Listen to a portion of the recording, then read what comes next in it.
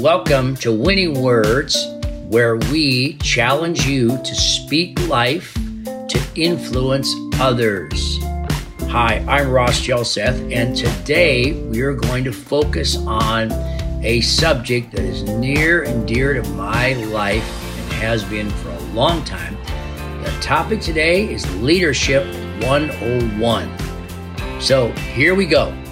First of all, let's look at the definition of leadership. It's simple. It has been described as the art of motivating a group of people to work towards a common goal. The art of motivating a group of people to work towards a common goal. That's a mouthful. So let me unpack this for you. First of all, my background has been rooted in leadership. I remember when I was in elementary school, and you remember that when we had recess, remember those days? Recess gave us the opportunity to participate in an activity away from the classroom, and in more cases than not, as boys, we played some kind of a sport, kickball, softball, football, whatever it was, on the playground. But I remember I so much wanted to choose the teams. Couldn't always be the person, but I wanted to be the one to choose a team. Why? Because I wanted to lead, and I was selfish. I wanted to make sure I got the best players. I didn't want to take a chance on somebody else choosing the team I was going to be on. Now, that was my remembrance of leadership at a young age. I was probably 8, 9, 10 years old. But from there, as my life moved along, 26 years I served as a head football coach.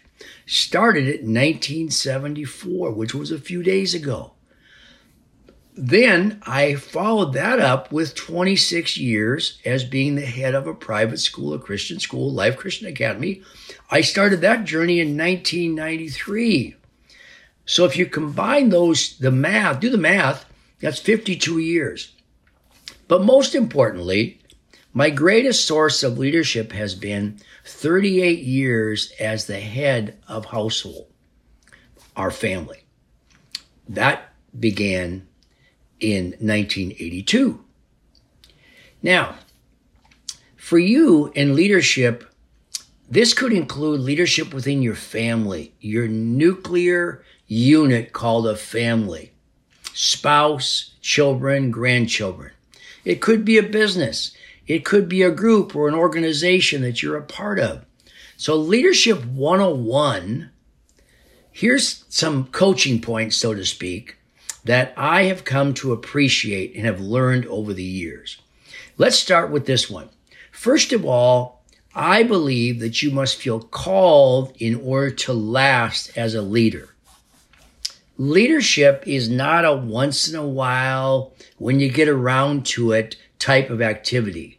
You cannot motivate people to work towards a common goal unless you're very intentional about it and unless you're willing to extend the effort, so to speak.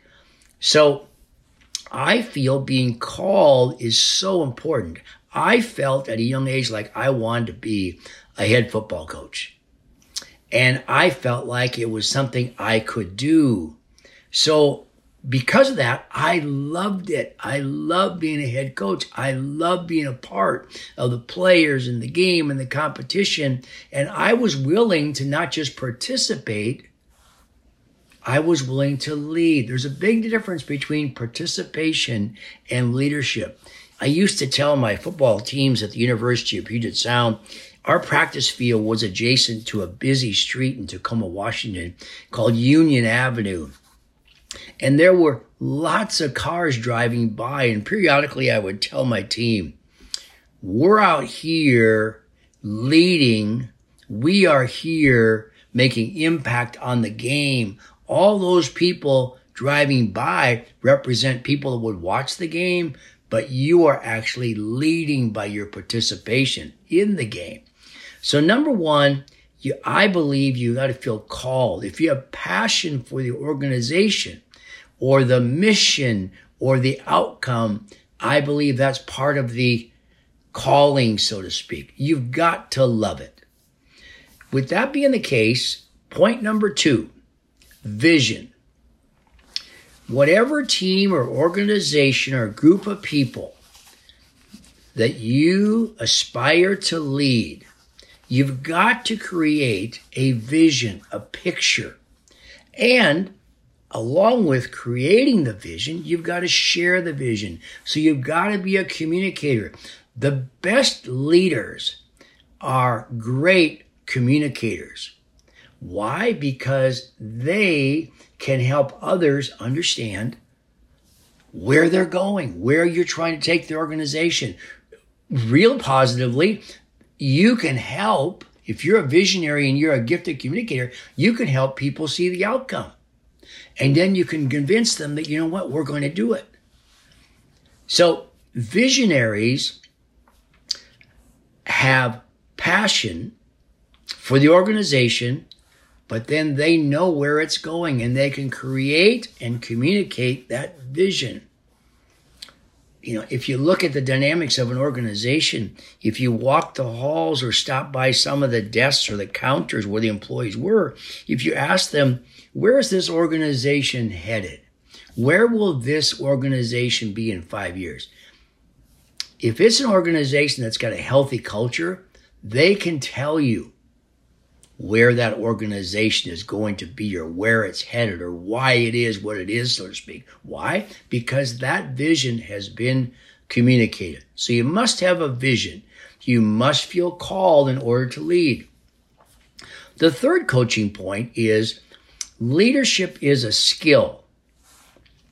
There are references in the Bible, for example. There's the gift of leadership. There's the gift of discernment. There's the gift of prophecy. There's the gift of helps. There's the gift of encouragement.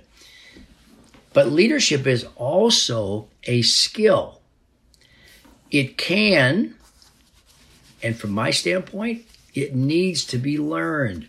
I'm a way different person and leader now than when I led in the year 2000, for example. 20 years later, I look back on who I was in the year 2000, quite different than who I am now. And part of it has been my growth, not perfect, but my growth and my maturation as a leader. Leadership is a skill, and it can and needs to be learned. Let me give you a couple of examples. First of all, leaders love to connect. Leaders love to connect, simply meaning they want to be amongst other leaders. They want to rub elbows. They want to listen. They want to watch. They want to evaluate.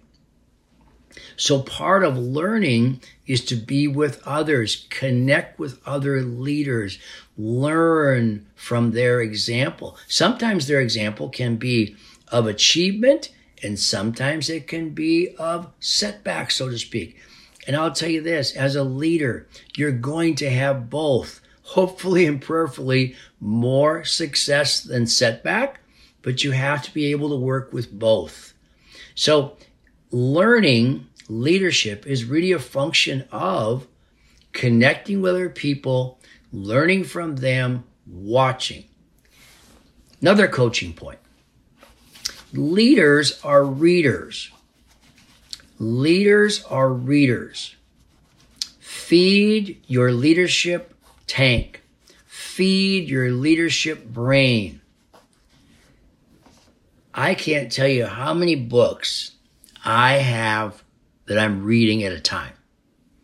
It's typically 4 or 5, and sometimes I feel guilty that I haven't gotten back to one for a few days or a couple of weeks, but I'm in the read, so to speak. And the reason that I am reading 4 or 5 different books is I just feel like they can all help me. I can learn from each one of them, so to speak. And the other thing about reading as a leader, reading is not really a group activity in the context I'm talking about now. Reading is a sit down, concentrate on what you're reading activity, meaning I am doing it or you are doing it. And it's a great way as you read, to filter the input through what's going on in your life. So if you pick up a book on leadership or an article on leadership and you're reading it, you're filtering what you're taking in, so to speak, your brain, and you're measuring it alongside of what it is that you're dealing with at the time. And you'll give yourself opportunity to gain perspective, to gain insight about your situation through what you're reading, so to speak. So leaders are readers. Feed your brain. Now, the other thing that leaders do that's so effective is they've also got to feed their people. So leadership 101 is more than you being the leader. It is impacting and influencing your people. So as a head football coach, I had players. I had players' parents. I had support staff, assistant coaches. And it did me no good to grow as a leader unless I was helping them grow, unless I was helping them feed, so to speak, themselves. I was trying to help feed them, helping them better understand, helping them realize they too can do it, so to speak. So feeding your people, and going back to the analogy of a group read, I made the comment that a group read wasn't about every activity, because sometimes reading is simply about yourself reading. But powerful exercise is to choose an appropriate article or a book and do what I simply call a group read. I've cut out articles from the Wall Street Journal or other daily publications and scanned them and sent them to my team and said, read and be prepared to discuss. A couple of occasions, we've come up with a book, and we've read it as a faculty and staff at Life Christian Academy over the course of several months. And every couple of weeks, we'd come together for a half hour, and we would simply discuss the book. We'd discuss a chapter in the book, and we were simply sharing what we'd each learned from the reading. But what did it do? Well, it gave me a chance to feed our people in an area that I thought we needed, and it would be tied to the vision I had, obviously, for the organization. Because why did I pick the article? Why did I pick the book? Because I felt it was something that would benefit our journey, so to speak. Another point, in addition to feeling called, being visionary, develop your leadership as a skill, and in addition to reading as a leader, a fundamental aspect of leadership, which I think is greatly misunderstood. Leadership is serving. So many people think, I want to be the leader when I get older. I want to be the boss. I want to be the owner. I want to take charge. But what they don't realize when they're making that aspirational statement is they do not realize that leadership is serving. Jesus said that the first shall be last, which meant you take care of everybody else and then the leader comes, so to speak. So servant leadership is something I've become very, very much a fan of. And it is so simple, but at the same time, it's challenging. And it's basically an attitude. It's a mindset that others are more important than me.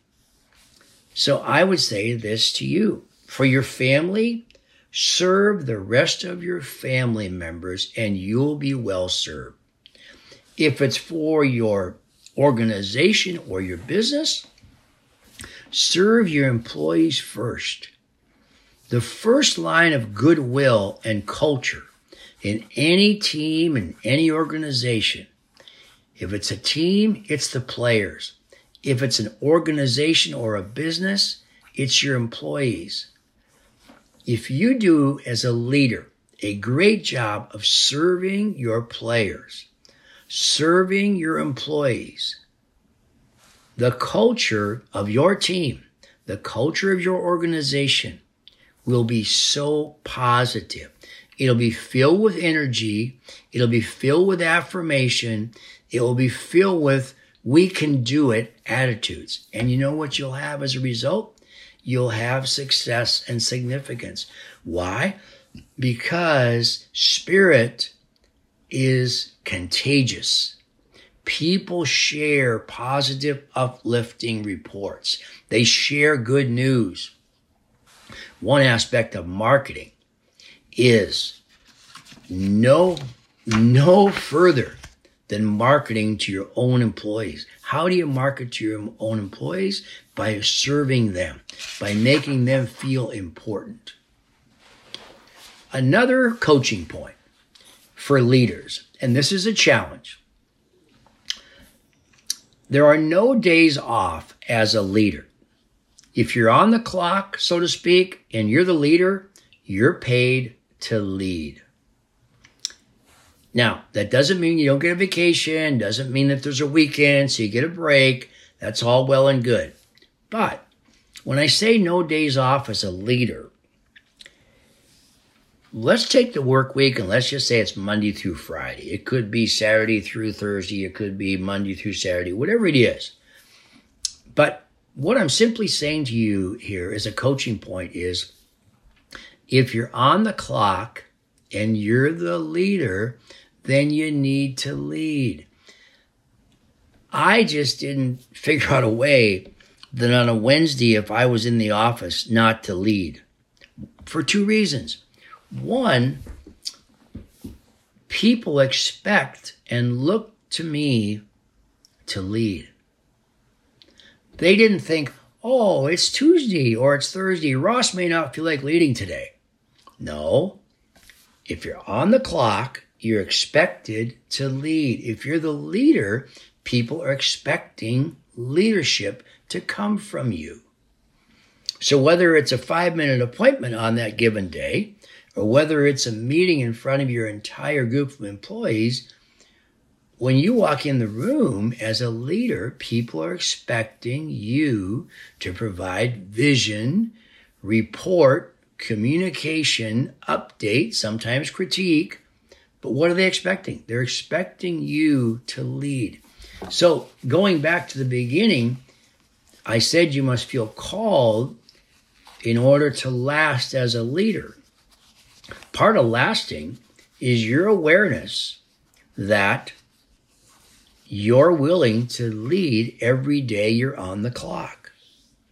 So the other aspect of the fact that you're leading every day is that if your vision is strong enough, and I pray for you it is, if you're going to be a leader, I pray that you can develop strong vision for an organization, for a group, your family, whatever it is, that vision provides for you a stimulus, a motivation, so to speak, that you want to lead every day because there's always something to improve. There's always something to work towards.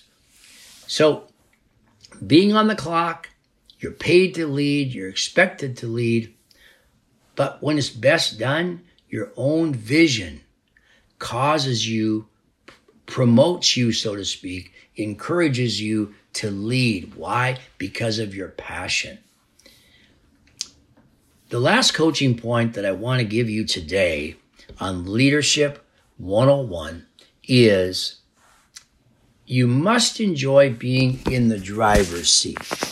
Now, I want you to think of this in the context of a bus. You probably heard the analogy that part of leadership is getting the best players on the bus, and then the teaching is to then get them on the right seats on the bus. Well, if you're the leader, I would say to you that you need to enjoy being in the driver's seat. Sometimes human nature would have it that it's easier for us to sit maybe in the 5th row and relax and let somebody else drive.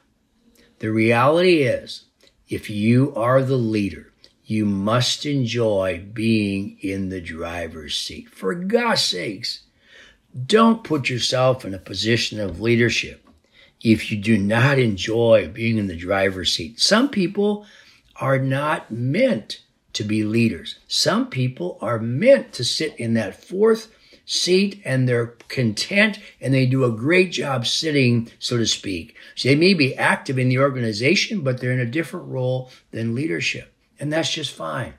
But if you're going to be the leader, you need to enjoy being in the driver's seat. Extra responsibility, but two hands on the wheel, so to speak, foot on the accelerator, and you get to be the person driving. You've got to enjoy it. And speaking of that, let me conclude with this analogy. Not only do you get to be the driver, but you also, in the context of leadership, you're helping everyone else on that bus get to where your family, your business, or your organization wants to go. What was the definition of leadership?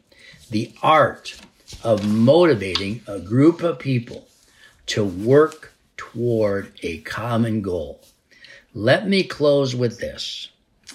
26 years as a head football coach. I didn't drive the bus, but I sat in the front row seat right across from the bus driver. Let me give you this analogy. Greatest feeling on earth is a bus ride home from a game.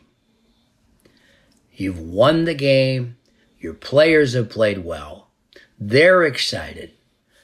Their families are excited. The community that follows the team is excited. And you, as the head coach, can sit there in that front row and you can enjoy the moment, so to speak.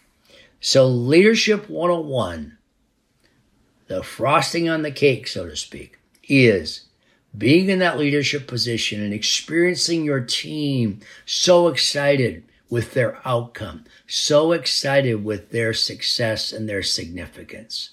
So I pray for you that today's Leadership 101, we're going to follow this up next week with another teaching on leadership. These coaching points are building a foundation for what's to come. So remember, feel called to be a leader, have a vision for the organization, develop your leadership skill, read in order to be an effective leadership, be willing to serve others, and as we just mentioned now, being in a position where you know that every day you're on the clock, you are paid to lead. Enjoy being in the driver's seat. Thanks for being with us on this session of Leadership 101, Winning Words, where we teach you how to influence others by speaking life. God's best to you.